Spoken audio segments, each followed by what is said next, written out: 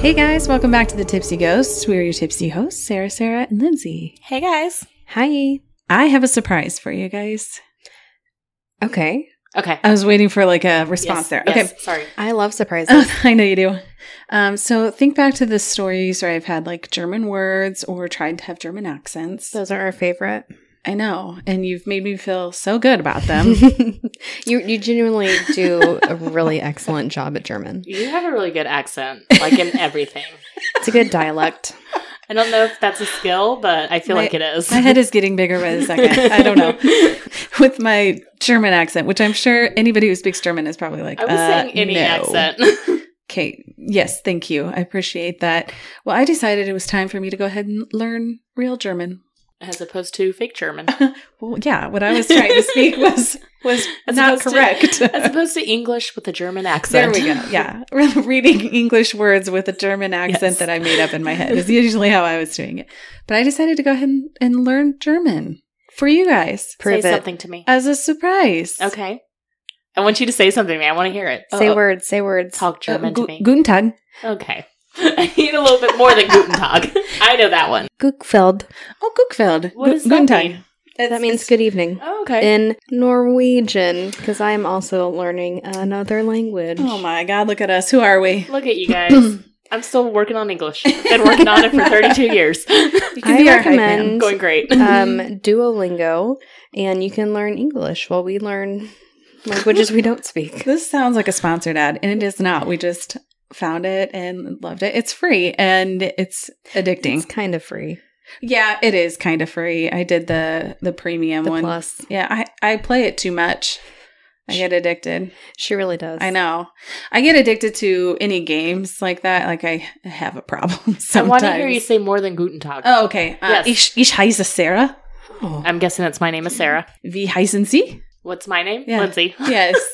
Really, I've learned a lot of random phrases in there, and I was telling Boydston earlier, like I'm much better at reading off of the screen, Yeah. and I can do fine in the little lessons that they have, but retaining is a little bit hard. So there's only very few things that I can retain, and one of them is Kommen Sie das buchstabieren bitte? Which is, could you spell that, please? And I don't know Oh. why that one sticks in my head. I heard butterbeer. Kommen Sie das buchstabieren bitte? And then I sent them one of a screenshot that I learned that is going to be just, I'm sure, extremely helpful here very soon. So, ja, meine Schnecke kommt aus Österreich. It sounds Any beautiful. guesses? No. Yeah. Yes, my snail is from Austria. It sounds like it's really applicable to your life. Is that even a sentence one needs to know? Apparently. If she had an Austrian snail, yes. There's a lot about my owl, too. My owl never goes hiking. What's your owl? Mein Eule. Your owl never goes Yes. hiking. Yes. Mein Eule wanders nie. Aw, I love that. Yes. Mine have Wanders. been mostly about dogs and spiders. Spiders is one of my I'm really favorite. jealous about that. 'cause I Animals don't must learn be about- like a thing Eat a that they cup. want you to know. That's a good. What's been your favorite word so far? Spider. Eat a cup. Yep. Ooh, I like that one. My most applicable sentence has been "Jij liker Ost." I like cheese Oh, yeah, obviously me too. because That's a good I one. love cheese. Käse. This in German is cheese. Like queso. Oh, yeah, there we go. Except for with a K-A-S-E. Listen, I stand by what I said and that you guys need to learn Latin because that is where all languages come from. You know, I feel like when you work in the medical field, you have to learn some of it, and that's enough. very true. And I'm like, A lot I'm of over things- it. I stand by it. Latin. It has been very fun, and I've enjoyed it quite a bit. I have a few phrases on my list that I would like to learn that are more applicable to us, Okay. but I will wait until I know what I'm saying. But we did look up ghost. That was my Geist, next question. yeah? Geist. Yeah. Geist. Geist. Yep, that's all I know. I don't know how to put it into a sentence. It's very complicated, okay? I believe you. Masculine, feminine, neutral, verb, subject switching. I don't quite understand. So bear with me. Anybody out there who actually speaks German and you're like, oh my gosh, please stop talking. I am driving people crazy because I do try to say words here and there. Meine Tochter ist klug. My doctor. My daughter Ah. is smart. I thought it was like your toilet is clogged. I know, right? I heard doctor. I learned one today. It was einfach. And I was like, ooh. Oh, that sounds sounds a little dirty. bit like mindfuck right Yeah. there. I know. What is it? Easy. Oh, well, that is the So opposite similar. of a mindfuck. Yeah, I know. Yeah, shot Oh, is yeah. meat. Oh, yeah. Give me But a it sounds big like piece of shit. shot. Like, yeah, like a shot. I like meat. Yeah, you do. One of the weirdest words I remember from Spanish in high school was piso, which is floor, because my teacher said, you piece on the floor. So it's piso. But you didn't forget it, did you? I've never forgotten piso means floor.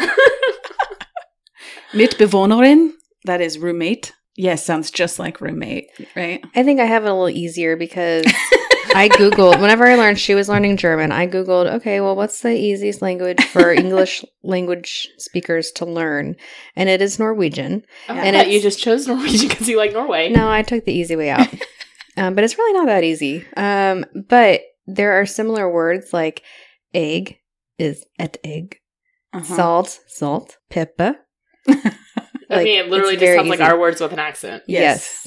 Yeah. Tomat is tomato. Oh, Tomaten. Yeah, see? Tomato. How about Speisekarte? Oh my gosh. That's I a menu. love your accent so much. You just sound so angry, but I love it. Oh, it's just intense. And who would have thought? Oh, and I learned what hospital was. Ooh, what's hospital?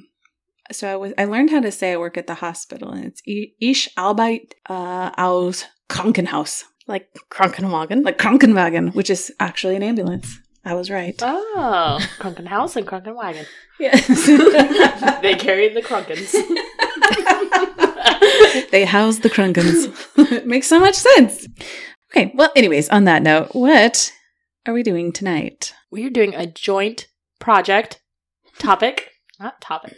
I'm thinking like group project. I don't know why it's a group. It's a joint project It's a topic. project. We are doing a group topic on near-death experiences. Ooh. Thank you. Even though you already know what it's about, thank you.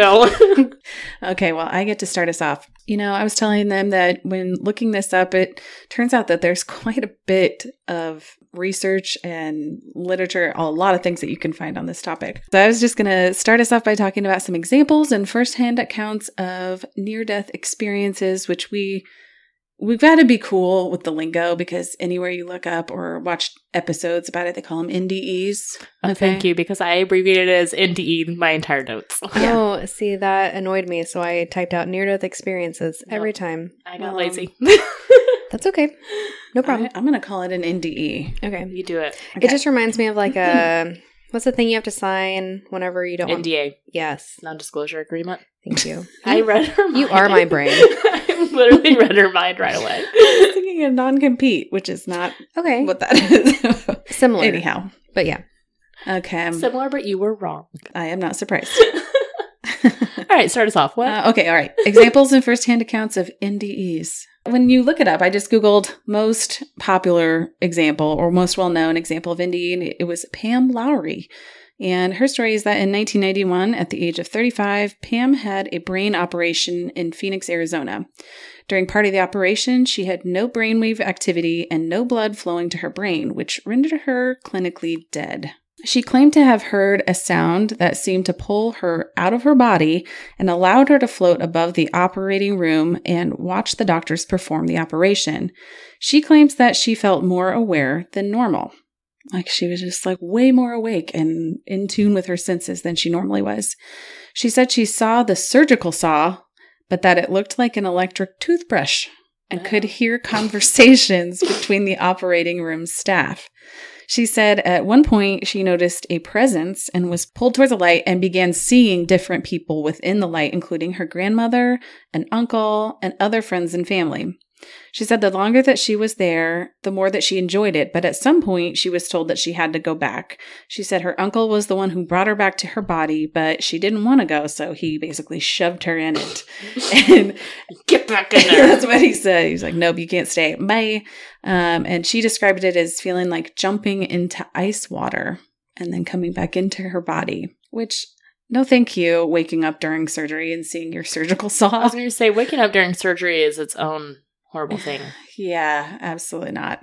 Okay, so I did watch the Netflix episode of their docuseries, Surviving Death. Mhm. Have you Yes. guys seen it? I saw the first episode. Well, the first episode is the only one about near-death experiences. The Oh. other ones have to do with other things surrounding death. So mediums, what happens after death, like signs from beyond, that Mhm. kind of stuff. Oh, So that sounds fascinating. it is kind of fascinating, I thought. But the first one really kind of went into some details about near-death experiences. And we meet a doctor. She was a spine surgeon that was in Chile, and she was kayaking on a river, which she was, very skilled at. She had been doing this for several years, so this was not new to her. But she did get turned over and under about 10 feet of water. And she says that she had no pain and was more in tune, which is kind of a theme there, more in tune with her body and could tell everything that was going on, but didn't have pain. She said she felt her bones breaking in her body, and that she was slowly losing air. And she claimed to have been underwater for several minutes. And by the time that they were able to pull her back up to the surface, and according to the people that she was with, when they pulled her out of the water, she was purple and bloated already by that time and dead. She was dead at that time. And her being a physician, she says that if that person would have been in the hospital, that I would have called them dead. And she has memories of them doing, one person in particular doing CPR, and he's telling her, I know you're in there. I can know you're in there. You need to come back. I need you back here. And that she came back to her body and came to. But by that time that she was gone, she said that she kind of went into a different world, basically, and was dark all around with light at a tunnel like you typically hear, and that she was seeing loved ones, and she actually really liked it and wanted to stay. And it's a similar thing where they basically said, no, you can't stay. You've got stuff to do. You need to go back. And that's when she came back into her body. And the other thing I found interesting about that story was, they were in the river, which was quite a bit a ways from the road. So by the time they had taken her back down, they loaded her up onto a kayak, brought her back down to the roadway, and there just happened to be an ambulance or a Krankenwagen To take her to the Krankenhaus. to take her to the Krankenhaus, which apparently in Chile during that time, which was the 90s, is like unheard of. It's like impossible to even get a hold of the ambulances there. So who knows why that happened? Is probably just crazy that they happened to be there.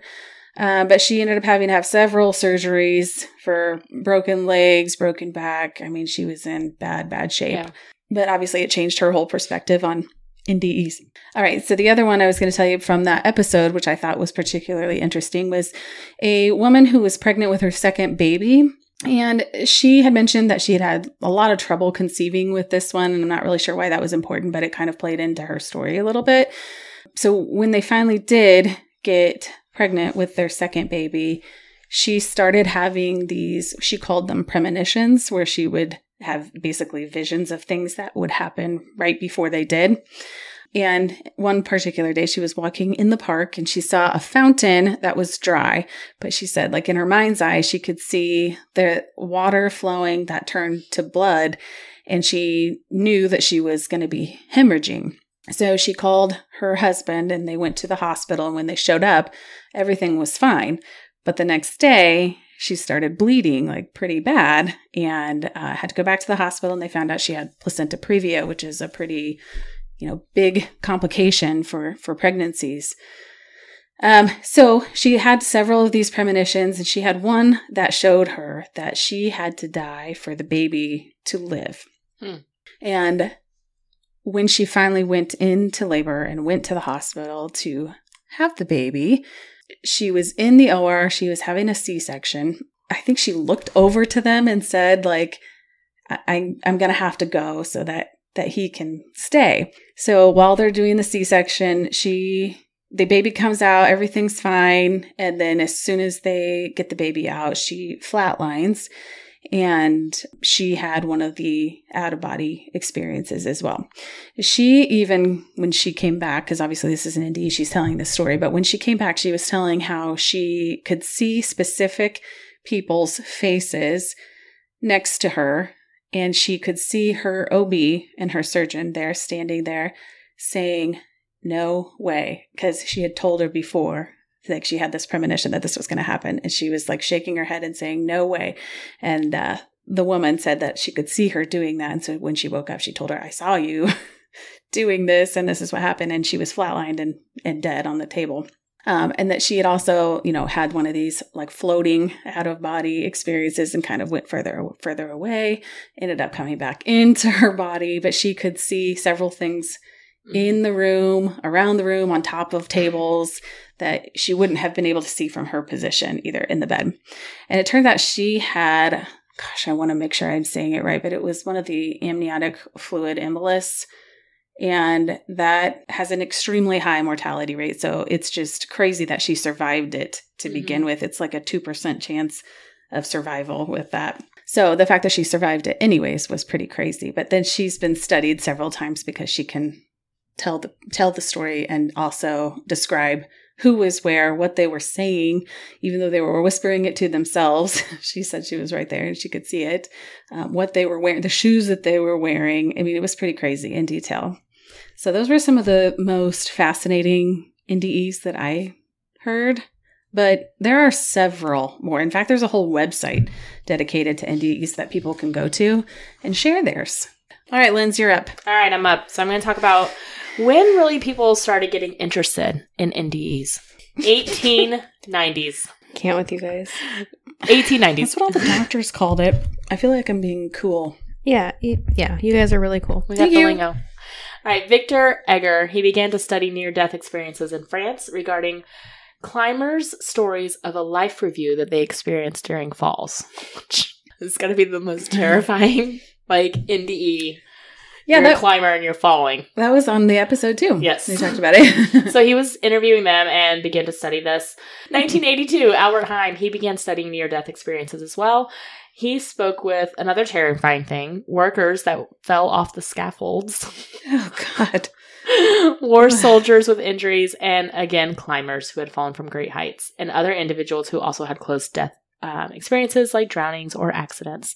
And this was the first time that the phenomenon was described as a clinical syndrome, which isn't that long ago. 1982. Right. Yeah, it isn't that long ago. Okay, stop it. I know you're going to say something about it. So young. Still so trendy and with it. 1968, Celia Green, she published an analysis of over 400 first-hand accounts of out-of-body experiences. This was the first attempt to classify such experiences rather than viewing them as hallucinations, which it had been viewed as prior. 1969, Swiss-American psychiatrist and pioneer in the near-death studies Elizabeth Kubler-Ross published On Death and Dying, What the Dying Have to Teach Doctors, Nurses, Clergy, and Their Own Families. Fun fact, I have read this book. Of course you have. It was required reading in undergrad. So don't ask me about it because I probably cannot remember it, but I've read it. So Elizabeth Kubler-Ross is very famous in the death and dying and grief world. She is probably, most people know her from the DABDA, the Kubler-Ross model of grief. Oh, yeah, that's denial, what I was going to say. anger, bargaining, depression, and acceptance. So I know that. I didn't know that's what it was called. It's called DABDA. That's how I remember it. She just dabbed. I did. But listen, I knew it as DABDA before dabbing became a thing. Anyways, that is just what she's famous for. She did a lot of studies in death, a lot with hospice, terminally ill patients, treating death with dignity. So she's kind of like the pioneer as far as how we handle death in nursing homes and everything like that today. But she also studied near-death experiences. Psychiatrist Raymond Moody in 1975 coined the term near-death experience, aka NDE. So cool. This is an umbrella of sorts for out-of-body experiences, a panoramic life review, the light, the tunnel, etc. So yeah, researchers have identified commonly reported characteristics that help define near-death experiences. Not NDEs. Like she's going to add on 5 minutes to our total time. That's why it's 6 pages. These kept writing NDE. These can include the following. 1, the impression of being outside one's physical body. 2, visions of deceased relatives. Decreased. They would be decreased, yeah. And religious figures. I mean, she's not wrong. A decreased number of relatives. And 3, transcendence beyond the boundaries of space and time currently known to man. So an example of that, you see, hear, feel, experience things seemingly outside of this world. The following list of traits have been the most reported across the board by those who have had near-death experiences. 1, an awareness of being dead, positive emotions, a sense of removal from the world, and a sense of peace, well-being, and painlessness. An out-of-body experience or the perception of one's body from an outside position. So an example of this is the report of watching medical professionals perform resuscitation efforts. A tunnel experience or a sense of moving up or through a passageway, usually dark, which leads to the next, which is a rapid or sudden movement towards or being surrounded by a powerful light. An intense feeling of unconditional love and acceptance. Encountering beings of light, beings dressed in white, and the possibility of being reunited with deceased loved ones. Receiving a life review, commonly referred to as seeing your life flash before your eyes. Approaching a border or a decision to return to your body, often followed by a reluctance to return. And finally, suddenly finding oneself back inside their body. So, more simplified, these have been further subdivided into stages. The first is peace. The next is body separation. After that, entering darkness, and then seeing light, and finally entering another realm of existence through the light. So neuropsychologists have concluded, however, that there is not a fixed sequence of events. It's kind of unique to each person as they experience it. These are just the most common themes along the way. Interpretations of near-death experiences typically fall in line with the individual's own culture, philosophical, and or religious beliefs. So the example provided with this was that in the United States, where 46% of the population believes in guardian angels, these individuals will identify themselves as being an angel in their near-death experience, whereas Hindus will often identify themselves as messengers of the god of death. So the after effects of near-death experiences are often associated with changes in personality and outlook on life. Individuals commonly find a greater appreciation for life, higher self-esteem, greater compassion for others, less concern for acquiring material wealth, a heightened sense of purpose and self-understanding, an increased desire to learn, elevated spirituality, greater sensitivity and concern for the planet, and a feeling of being more intuitive. On the other hand, researchers have found that not all after effects were beneficial. There were some circumstances where changes in attitude and behavior led to psychological and psychospiritual problems. Something I was curious about, though, was if a traumatic situation like violent crimes, suicide, would have an effect on near-death experiences. And for example, a suicide generally is accompanied by intensely sad, negative, hopeless feelings. And my question was, would these cases have a greater incidence of an unpleasant near-death experience? And research has found that no, there isn't a statistically significant difference in the near-death experience, no matter the cause. So Interesting. Yeah. I wanted to follow up on the website that I was mentioning. Oh, yes. I looked it up. It is NDERF. I don't, what? NDERF.com. Near-death experience NDERF.org. resources.org. Very close. Near-Death Experience Research Foundation. Damn it. Oh, I forgot the F. NDERF.org. All right. I love it. Endorf.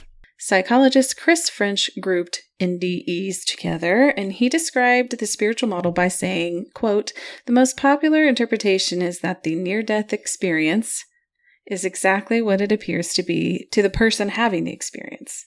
So that reminds me Great. of the time Lindsay told me that I believe you that's exactly believe what I was in aliens. Chris You have French. to believe the person that is saying that they've had these experiences is Chris what they're French. saying. I get you, buddy. Chris I get French you. is condescending as F. Chris, I understand you, Chris. I can't tell. If you're being rude, or maybe he's just trying to be as like politically correct as he can right now. Well, that's very like in the middle statement. The NDE would show that the soul or mind would leave the body upon death. It would provide information about a world where the soul would go after leaving Earth. I think that this is probably one of the more common things that you think of, like types of theories when you think of an NDE, like your soul leaves, you go to a different place that we can't describe. A lot of times the phenomena cannot be explained. For example, patients having out-of-body experiences and being able to accurately describe their resuscitation procedures or unexpected events, like you had mentioned. And that is the theory. I feel like this is not in my research, but I feel like this is fascinating just because it's like basically studying whether there is an existence of the soul or not. It is kind of. Yeah. Okay. So Chris French also approached this from a psychological standpoint. It is that if you believe it. And he has 3 models: the depersonalization, expectancy, and dissociation. So the depersonalization method first. It was proposed in the 1970s by Russell Noyes and Roy Cletty. They suggested that the NDE is a form of depersonalization that people experience under emotional conditions such as, life-threatening danger, and can best be understood as a hallucination. Remember, I talked about a little bit earlier, in 1968 is when they first classified these experiences as, NDEs versus just hallucinations. So this is before that. So basically they thought it was a hallucination. Depersonalization is a detachment within yourself regarding your mind or your body. So feelings such as the world is vague and in a dreamlike kind of state, like being on autopilot.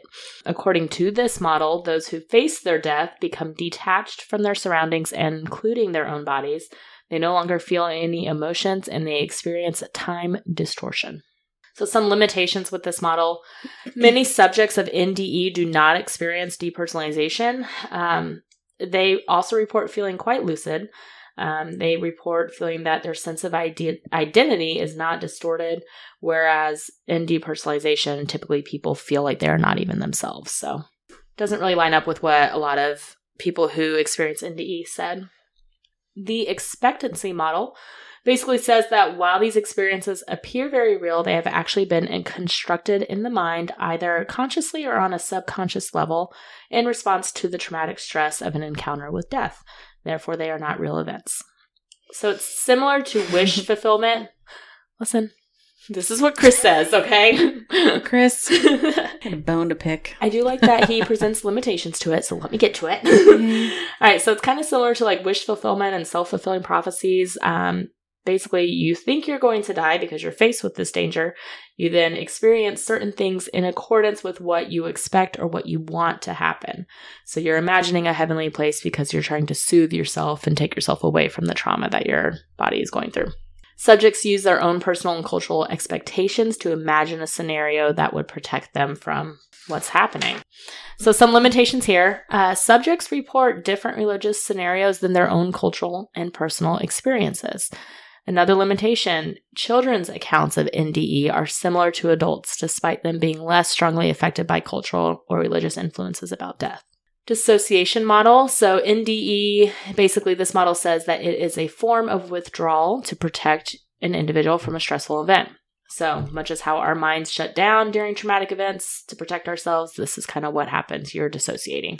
Under extreme circumstances, people may detach themselves from unwanted feelings to avoid experiencing the emotional impact, so they are detached from their surroundings. There's also a birth model, and I feel like this had to come from Freud somewhere. I feel like Freud had a hand in this. I'm sure he did. Does he talk about the penis? Oral fixations? Yeah. He talks about, and this isn't from Freud, but I'm just saying that, it suggests that NDE can be a form of reliving the trauma of birth. So a baby goes like something he'd say. from dark to light. Here we go. And they are greeted by a light at the end of the tunnel, which is the birth canal. So okay. They're saying that the dying brain could be recreating the passage from a tunnel of darkness to one of light, warmth, and affection. AKA your mother's vagina. Like, people can say anything, and you can't really say, no, that's not possible, because nobody knows what really is happening. Well, one limitation with this birth model is that people report, it's called that. It's weird. It's not what. Okay, proceed. People report this tunnel experience, which is a very common, like, go towards Yes. the light. I mean, we all hear it. They report it even when they were born by a C-section. Yeah. Well, there goes that. And newborns also, which I feel like we all know this, do not possess the ability to register memories of their birth. Right. Nobody remembers their birth. That's my question. How do you You don't. Freud. base it off something you don't remember? Exactly.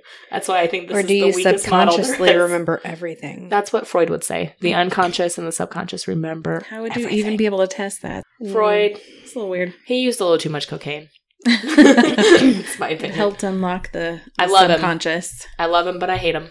I'm going to talk about the physiological explanations. So, how people explain near-death experiences based on things happening within the body that could cause this so-called phenomenon. The medical side. The medical side, which I just want to point out, Lindsay refused to do because she didn't think she would pronounce anything correctly. Or understand things. I can do the psychological side. You do the medical. That's why we work. You say we work? Oh, gosh. Sarah, look at her face. I'll just third wheel it over there. It's fine. She's like, You listen, and I, you know the you I and medical like to side point out too. that I'm also a nurse. you and I are one and the same. Are we? And so, Thank you for trying to make me feel we better. work with her. Okay. Yes. Okay. So anyway, Physiological. Medical. what's happening within the body. And so by default, quite frankly, there are very technical and wordy theories and ideas. So with Mhm. that in mind, I'm just going to present with a few theories and the general ideas behind them. And You would probably lose me anyway, so. yeah, if you're interested in further information, I strongly encourage you to look into more details. It honestly is fascinating. I do have a book called Near-Death Experiences. Oh, That see goes- it. It goes over all of the different theories and ideas. So, further information, there's plenty out there. Go find it. I'm just going to give general ideas. Okay. And still, it's quite a bit. So, the first theory is based off of neuroanatomical models. Got it. So, how the brain can contribute to the experiences. This is mostly based on the brain. Okay. One of these models proposes brain damage to the right hemisphere of the brain contributes to near-death experiences characterized by out-of-body experiences, altered sense of time, and sensations of flying. While I believe I can fly. damage to the left hemisphere contributes to experiences characterized by a feeling of a presence, meeting and communicating with spirits, seeing glowing bodies, as well as hearing voices, sounds, and music. It always feels like. Somebody's watching me. So So I I had was- a little scraggly there. Of your otherwise angelic voice? Yes. It's a little scraggly. Okay. Beyond that, Okay. further damage to the occipital cortex, which is responsible for vision, may lead to visual features of near-death experiences such as seeing a tunnel or lights. That makes Okay. sense. Mm-hmm. And finally, damage to the hippocampus, which is the area of the brain responsible for learning and memory, and the amygdala, which is the area of the Rage. brain responsible for emotions. I always say rage. That may lead to emotional experiences, memory flashbacks, or a life review. And interestingly enough, there was an article that came out February 28th from the Smithsonian Magazine. Ooh. I won't read the whole thing, Recent. but the little caption says, an elderly epilepsy patient unexpectedly died during a brain scan, which was an EEG, Okay. revealing bursts of activity associated with memory recall, meditation, and dreaming. So it's a recent case of, I mean, this guy died. It was a death experience, not a near death experience. Oh, But you're they testing me. But Try they not were to laugh. they were able to see what his brain was doing, they captured which does it. not happen often. Yeah, which actually led me to think, and I'm positive D. this has been done, is do you think that Sorry. there have been studies, I'm sure there have, like in a hospice house where they connect people to EEGs and they kind of try and learn what happens as somebody is dying? I'm sure there's been some studies. I'm sure there has been. I mean, they do studies on everything else with the brain, like play music and see what parts of your brain light up. Yeah. Hear your loved ones speak. The hard part about hospice is, hospice is geared towards comfort and well, at the you end can still of life. do that, like if the patient volunteers to do that. Then, and it's not like, I mean, EEGs aren't painful. Right. So just something interesting and something recent in the news. Very cool. Which was very interesting. So next is the neurochemical model, where some theories report near-death experiences are the result of drugs used during resuscitation or from the release of a large amount of neurotransmitters, which are the internal chemicals that transmit signals between brain cells.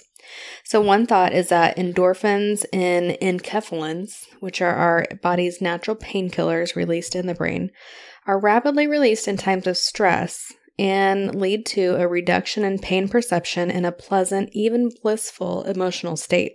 Others argue that serotonin, which is a chemical in the body that helps with mood regulation or happiness, among other things, play a more important role than endorphins in generating near-death experiences and contribute to hallucinations and out-of-body experiences. Interestingly, a study in 2019, very recent, found that psychedelic substances like LSD, acid, magic mushrooms, acid, shrooms, ketamine even, peyote, and others. Why do I know all these?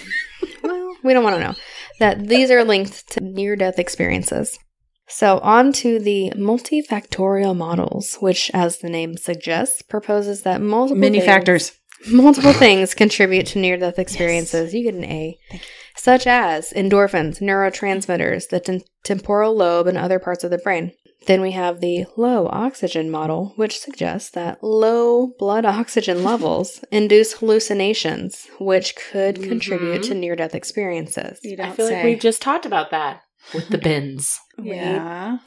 We did. Next are the altered blood gas models, where some investigators have studied whether hypercarbia, which is an elevated amount of carbon dioxide in the blood, could explain near-death experiences. So carbon dioxide toxicity can lead to changes in sight and hearing and mentation, which are all things that some people experience during near-death experiences. Other theories that try to explain near-death experiences are false memories, general malfunction of the brain as a result of decreased blood flow, or hallucinations caused by lack of oxygen, drugs, or brain damage. And finally, something I found particularly interesting was the idea that near-death experiences often involve vivid and complex mentation, sensation, and memory formation under severe circumstances like disabling brain function during anesthesia or near complete cessation of blood flow to the brain during cardiac arrest.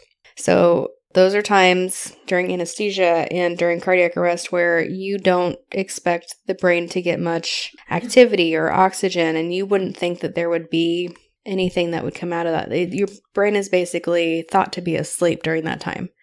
As the most simplistic way to put it. However, conscious experiences like near-death experiences should be impossible under these conditions. So near-death experiences are, some could argue, the most in-the-moment visceral experiences somebody can have.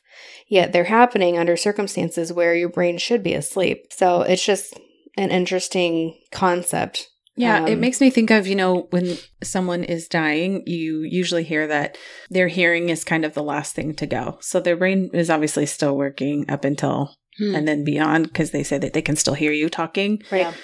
Yeah, just reminds you that it's probably still going on. It's probably still working. Right. As a side note, something a little scary that one study showed that nearly 22% of near-death experiences occurred during anesthesia. And that feels like a lot of people to nearly die during surgery. So basically, several ideas, several theories, but ultimately no one knows for sure.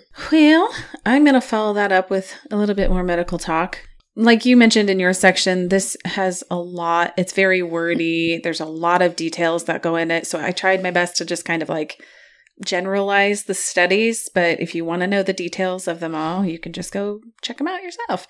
They are pages and pages long. So there's just a couple that I was going to talk about. The first one is Parnia's study in 2001. This was done by Sam Parnia. He was a doctor and director of cardiopulmonary resuscitation, and some of his colleagues. They published the results of a year-long study of cardiac arrest survivors. So what that means is cardiac arrest means the heart has stopped and the patient is clinically dead. There were 63 people interviewed, and all of them had been resuscitated or brought back to life after being clinically dead with no pulse, no respirations, and fixed dilated pupils. So those people who are not in medical field, those are the 3 things that you look for before you have to declare a patient or somebody dead. They were investigating out-of-body experiences, and they determined that 4 of the 63 people interviewed had NDEs, but none of them had out-of-body experiences. Interesting. The next one is Van Lommel's study, and this was done in 2001 by Pim van Lommel, a cardiologist from the Netherlands. And his team conducted a study on near-death experiences. It included 344 cardiac arrest patients who were successfully resuscitated. That's quite a bit of people, really. One patient had an out-of-body experience, and he reported being able to watch and recall events during the time of his cardiac arrest. His claims were confirmed by the hospital. So he told them that, kind of similar to what I was telling in the beginning, Right. that in his experience, he basically could see everything in the room and he could see things on top of shelves. That was part of the next study that I'll mention too, about shelves and placing things.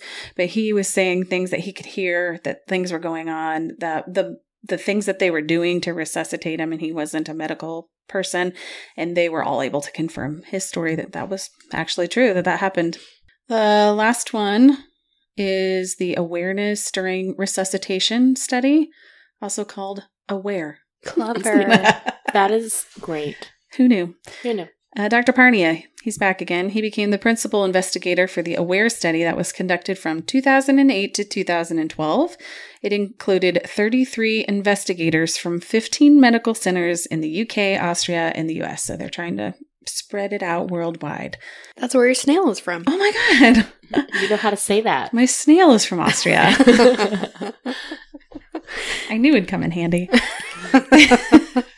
They tested consciousness, memories, and awareness during cardiac arrest. They installed shelves with images on top of them, not visible to hospital staff in the room where the cardiac arrest patients would most likely be. So I'm imagining Interesting. probably like a trauma room or something of that sort, Yeah. that they had it. That only they knew that they were there. 101 survivors could complete the questionnaire. So they were given this questionnaire afterwards, and 9% were classified as NDE, but nobody could say what was on the shelves in this study. The last one I wanted to mention, I know I said the last one was, but I think you touched a little bit on the Buddhist meditation, but there was just a little bit of a little section on that one called meditation-induced NDEs. A study shows that some Buddhist meditation practitioners are able to induce near-death experiences upon themselves. No, thank you.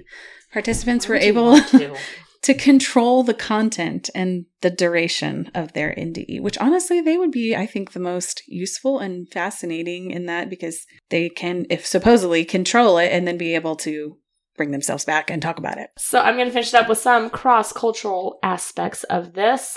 Gregory Shushan published an analysis of the afterlife beliefs of 5 ancient civilizations and compared them with NDEs and other afterlife journeys. He noted similarities across time, place, and culture that were found that were not explained by coincidences. He theorized that experiences of an afterlife are influenced by culture, and they, in turn, influence near-death experiences. Near-death experiences are influenced, like I said, by religious, social, and cultural backgrounds, yet the core elements, like those we've talked about with the tunnel and the bright light and seeing your loved ones, those are considered pretty universal and are reported by children who are not yet influenced by these. The central features of near-death experiences have not been influenced by time and are considered universal. But it has been argued in 2018 that near-death experiences are closely related to religious and spiritual traditions of the West, such as heaven and God and judgment. And these were first reported by Christian visionaries and spiritualists in the early 19th and 20th centuries. So, even for people who are not Christians or whatever, I mean, everybody knows about the near-death experiences with heaven and God and judgment, so they think that's why they experience that. Interesting. Okay. So my question to Lindsay Uh-oh. is, do you feel like near-death experiences are A, a coincidence, Oh gosh. Multiple choice. B, When in doubt, go with C.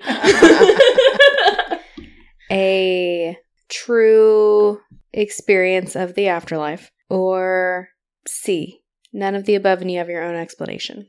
None of the above, and I have my own explanation. Okay, When in doubt, go with C.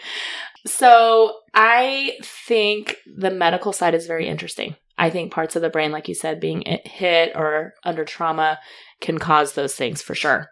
I don't believe the people who say that they went to heaven. I think you can have a near-death experience and like the light and like out-of-body experiences for sure. That's fair. Why do you, I guess my first question is, and there's no wrong answer because it's each person's belief. I feel put on the spot. Do you believe in heaven? Yes. So why couldn't somebody briefly go there and then be brought back?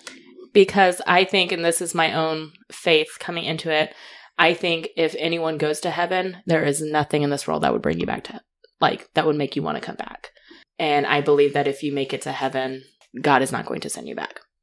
Like, once you see heaven, because it's perfection, it's everything that the world is not, there's no way you would want to come back to earth because you've seen perfection. That's my theory. Can that be explained, though, by the people that have to be pushed back into their bodies? Like, you're not done here yet. You've got more to do. But so people are saying that they are seeing their loved ones who've passed before them. So that, to me, does not mean that they are in heaven. Because I also think once we get to heaven, I don't think you're going to know. Like, I don't think I'm going to know my husband or my family or anyone once I get to heaven. So I think those experiences could be something. I don't think they're in heaven, though. What is your take? What are your beliefs and your thoughts on it? It's hard for me because my brain is so science-based. But man, when you hear people talking about it, it's like, gosh, how do you believe people's experiences aren't true? And when so many people have them, then you start to think, well, maybe these things do happen more often. I do think there is a lot of scientific factors that play into certain things, but there's other things that I think are kind of unexplainable. Like, you know, the people who are saying that they had these out-of-body experiences and were seeing or hearing things in the room that were nowhere near their body at the time. And in one of the stories, I forgot to mention from the beginning, the lady that died, or no, she didn't die, that had the amniotic fluid embolus. Mm-hmm. She came out of the room and went across the hospital, and she said she could see her daughter in the waiting room with her nanny and could describe exactly what her daughter was doing at the time. So those kinds of things, you're just like, that's pretty crazy. Those are pretty unexplainable. But I do think it's fascinating to hear about what the brain does and all the things all the chemicals that are released during trauma and codes. And there is a lot that goes into it. And I think there's a lot about the brain that we don't fully understand either. That's what I was going to say. Like, the brain is fascinating. I don't think we'll ever understand fully how well it works. Right. And what it's capable of. I'm not a hugely religious person, so I'm not I don't necessarily think people are going to heaven per se. I think they're just having these out-of-body experiences and seeing loved ones that have passed. I do think that probably happens to them. Yeah.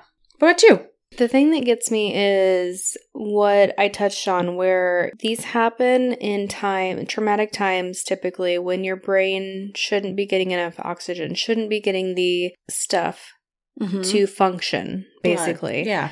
If you're sick enough, your blood kind of diverts to the most valuable organs. Mm-hmm. And that's just enough to keep you alive. Mm-hmm. And that while your brain does get blood whenever you're very sick, your brain does not function at the level where it normally does. So it partially shunts away from that to keep your heart going and your liver going and your lungs going. Mm-hmm. And so I just think it's interesting where these high brain activities happen during these experiences. My personal belief system is kind of actually between the two of you. I think that there is a heaven, and I think it's possible to kind of get there and get a glimpse. But I also believe that our souls have a life mission, something that they need to accomplish during this life, and that if we haven't accomplished that yet, then it's not our time to go. And that's what I believe leads our family members, whoever our deceased loved ones are, to kind of push us back into our bodies and be like, no, you still got some work to do here. Yep. Stick around. Put more simply is, I believe these are true afterlife experiences. Yeah. I guess my thing is, if you believe in heaven, then obviously you believe in hell.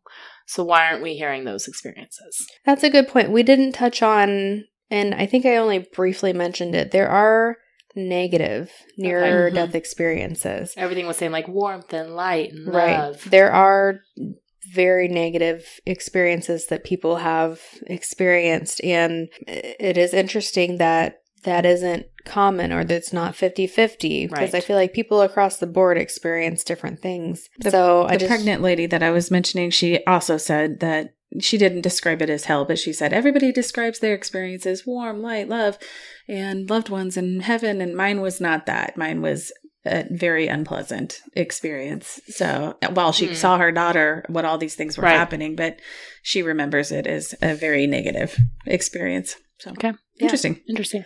I think it just boils down to we don't know what happens, Right. and it's just an interesting thing to think about. Yeah. And they're studying it. I think that's cool too. Mm-hmm. Mm-hmm. Well, there we go. That was NDEs. Near-death experiences. Nitties.